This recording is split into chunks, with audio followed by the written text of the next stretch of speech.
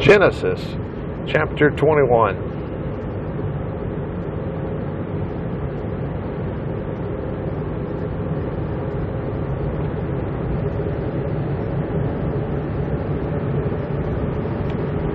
Then God did as he had promised, and Sarah became pregnant and gave Abraham a baby son in his old age, at the time God had said. And Abraham named him Isaac, meaning laughter. 8 days after he was born, Abraham circumcised him, as God required. Abraham was 100 years old at that time, and Sarah declared, God has brought me laughter. All who hear about this shall rejoice with me. For whoever dreamed that I would ever have a baby? Yet I have given Abraham a child in his old age. Time went by, and the child grew and was weaned, and Abraham gave a party to celebrate the happy occasion.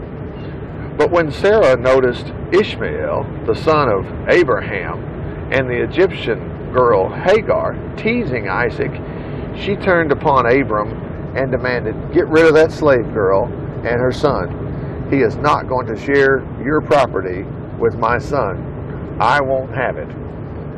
This upset Abraham very much, for after all, Ishmael too was his son. But God told Abraham, "Don't be upset over the boy or your slave girl wife.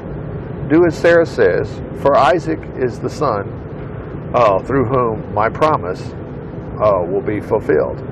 And I will make a nation of the descendants of the slave girls too, because he also is yours."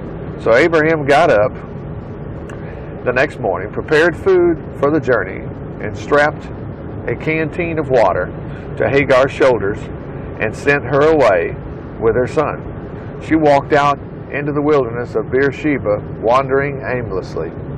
When the water was gone, she left the youth in the shade of a bush and went off and sat down 100 yards or so.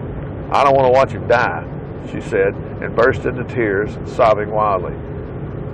Then God heard the boy crying, and the angel of God called to Hagar from the sky, "Hagar, what's wrong? Don't be afraid, for God has heard the lad's cries, and he is, as he is lying there. Go get him and comfort him, for I will make a great nation from his descendants." Then God opened her eyes, and she saw a well. So she refilled the canteen and gave the lad a drink. And God blessed the boy, and he grew up in the wilderness of Paran and became an expert archer. And his mother arranged a marriage for him with a girl from Egypt. About this time, King Abimelech and Phicol, commander of his troops, came to Abraham and said to him, "It's evident that God helps you in everything you do. Swear to me by God's name that you won't defraud me or my son or my grandson, but that you will be on friendly terms with my country as I have been towards you." Abraham replied, "All right, I swear to it."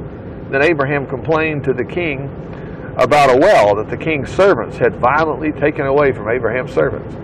"This is the first I've heard of it," the king exclaimed, "and I have no idea who is responsible. Why didn't you tell me before?" Then Abraham gave sheep and oxen to the king as sacrifices to seal their pact. But when he took 7 ewe lambs and set them off by themselves, the king inquired, "Why are you doing that?" And Abraham replied, "They are my gift to you as a public confirmation that this well is mine." So from that time on, the well was called Beersheba, meaning well of the oath, because that was the place where they made their covenant.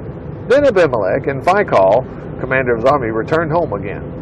And Abraham planted a tamarisk tree beside the well and prayed there to the Lord, calling upon the eternal God. And Abraham lived in the Philistine country for a long time.